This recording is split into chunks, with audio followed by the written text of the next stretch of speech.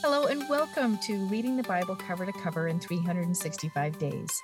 My name is Andrea Lendy, author of the book and Bible reader and studier for over a decade, and I'm excited to share some thoughts with you about today's reading. Welcome to day 180 of Reading the Bible Cover to Cover in 365 Days. Let us pray.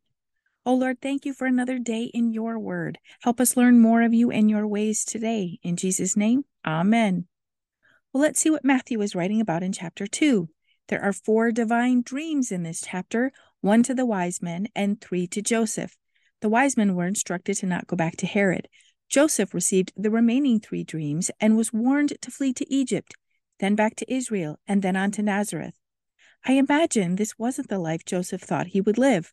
He had to pick up and move to keep his wife and child, the holy child, safe. I wonder what he thought about all this moving around.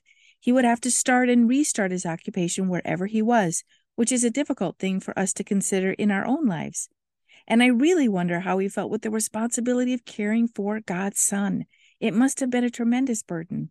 God gives us responsibilities that may seem overwhelming too, from caring for a special needs child to the most difficult health issues, to a vocation that we may not have thought possible. Whatever our circumstances are, let us lean into the Lord for courage, strength, perseverance, and gratitude as we live each day God has planned for us. Matthew cites 3 prophecies that are fulfilled in this short chapter, 4 if you count the answer the chief priests gave to Herod that Christ was to be born in Bethlehem. Yes, God has had all things planned out since the beginning of time. He has all our days numbered and planned out as well. When I read about fulfilled prophecies, I get a glimpse into God's awesomeness and magnitude. He is the Alpha and Omega, the beginning and the end, the one who rules for all the eternities. Let us praise him today for his greatness and glory. Let's see what's happening in the early church in Acts chapter 9. We read about Saul's trip to Damascus. His intentions were to find and arrest any believers in Christ. He even secured letters authorizing him to do so. However, when God has a plan, his plan prevails. On his way to do these horrible things, Jesus met him with a light that flashed from heaven. He heard Jesus say, "I am Jesus, whom you are persecuting. It is dangerous, and it will turn out badly for you to keep kicking against the goad, to offer vain and perilous resistance." Well, imagine that. After all the horrible things he'd already done and intended to do, Jesus came to him in a flash of light to warn him. Yes, the Lord had a plan for this zealot. Saul needed a course correction. Notice that Jesus didn't give him a plan or tell him what his life was going to be like or even what to do, except to go into the city and wait. Meanwhile, God was preparing Ananias to minister to this supposed madman persecuting Christians. Ananias gave the Lord resistance. I'm sure we would have done the same.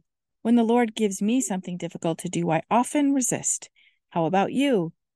Ananias was told, "Go, for this man is a chosen instrument of mine to bear my name before the Gentiles and the kings and the descendants of Israel." Yes, Saul had a great mission to carry out. He was going the wrong way, but had the zeal to do great things, which he eventually did. This change of heart also took the obedience of another person, Ananias. Let us pray for more obedience to the Lord, my friend.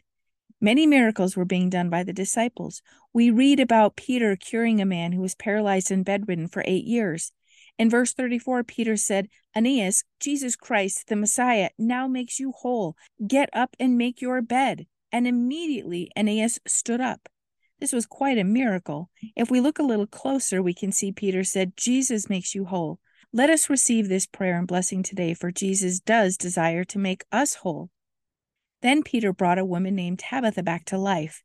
Take note that he cleared the room before he healed her. This is similar to what Jesus did when he brought a little girl back from death too.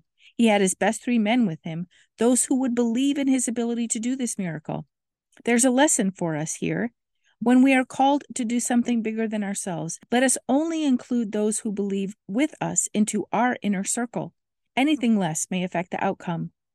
On a side note, there is a lot of interesting information, commentaries, and even Bible studies about Tabitha if you want to dive a bit deeper into her story. Let's see what's happening in Chronicles chapter 27.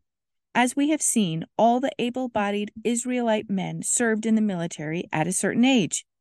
We read about the men who served in this chapter. They served 1 month out of the year. This strategy worked well because the men were home and could live normal lives 11 months out of the year, and yet they were current in military procedures because they served 1 month of every year. One of the leaders is mentioned in verse 5, Benaiah. He was definitely a mighty man of King David's. 1 Chronicles 11:22 tells us he killed a giant, a lion, and 2 sons of Ariel of Moab. These sons of Ariel had the strength of lions. Benaiah protected David when his son Absalom tried to overthrow him. He and his army ushered Solomon into his new position as king and killed those who were against him. Because of this, he becomes Solomon's general of the army. Previously, Joab held this rank. Benaiah was a mighty man indeed. Verses 16 through 22 tell us who the tribal leaders were in David's regime, and the remainder of the verses tell us about the officials in the government. Chapter 28 is an amazing chapter as we read about how David readied all the people, including his son Solomon, to build the house of the Lord. We read David was shown how to build every inch of God's house by the Holy Spirit. He had gathered all the people and the materials for the job. All Solomon had to do was implement the plan, God's plan, divinely given to David. We see David's true heart here. He went to great lengths to ensure the temple was built. He desperately wanted a place for the God of his heart to reside. In verse 6 he says, "And he said to me, Solomon, your son shall build my house and my courts, for I have chosen him to be my son, and I will be his father." We see the Lord chose Solomon to be his child. He chose David to be his child and raised him as a prince to be the future king of Judah and Israel. He chose you and me too, my friend. We are chosen to know him, love him, and worship him. And if that's true, then let us take heed to what David told Solomon in verse 9. Know the God of your father, have personal knowledge of him, be acquainted with and understand him, and serve him with a blameless heart and a willing mind. For the Lord searches all hearts and minds and understands all the wanderings of the thoughts. If you seek him, inquire for and of him, and requiring him as your first and vital necessity, you will find him. But if you forsake him, he will cast you off forever. Well, God sent his son to ensure we will always be with him. Let us pray God keeps us seeking him all the days of our lives, as David encourages Solomon. Verse 20 is a most powerful verse where David tells Solomon, "Be strong and courageous and do it. Fear not, be not dismayed, for the Lord your God, my God, is with you. He will not fail or forsake you until you have finished all the work for the service of the house of the Lord." Let us take this advice and be strong and courageous ourselves. Our God is a big God with big plans for our lives. Let us not shrink from them, but ask God to give us the courage and strength to do his work. Chapter 29 is another absolutely beautiful chapter. David is ready to hand over the reins to Solomon. Again, we see he has faithfully made all things ready for Solomon to build God's house. In addition, David asks the people of Israel if they have gold, silver, bronze, and other things they would like to donate to the building of God's house.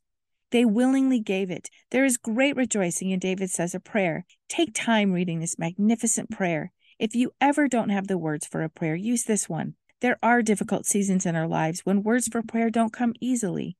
Tag this chapter to read and reread as often as you are able. There was a great celebration, and Solomon is crowned king a second time. The last thing we read about is David's passing at the age of 71. 40 of his years were in service to the people as their leader and then eventually their king.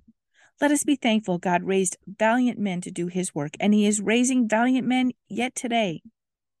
Let's see what Proverbs chapter 30 has to share with us today.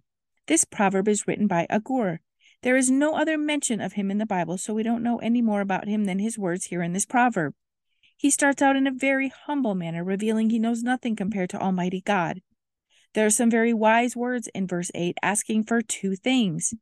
Keep him from lying and keep him from poverty, so that he wouldn't be reduced to stealing and offend the Lord. Very wise words indeed. When we have too little, we are tempted to sin, and when we have too much, we tend to lean on ourselves and not the Lord. Too much leads to pride. He goes on to write about things too wonderful for him to understand, things that the earth cannot bear, things that are stately. Most of his ponderings make us ponder as well. What is your biggest pondering about here? It's interesting to think about the wonders God has made. Let us pray. Oh Lord, thank you for your word that teaches us about those who have such big hearts for you. May you expand our belief and our trust in you. Help us see more of you and your magnificence. Don't let us miss you. In Jesus' name, amen. Thank you for walking this journey with me and being a faithful reader of God's Word. I pray that he shows himself as the God who loves you deeply and cares about every detail in your life. Come back tomorrow for some more thoughts and insights as you read God's Word.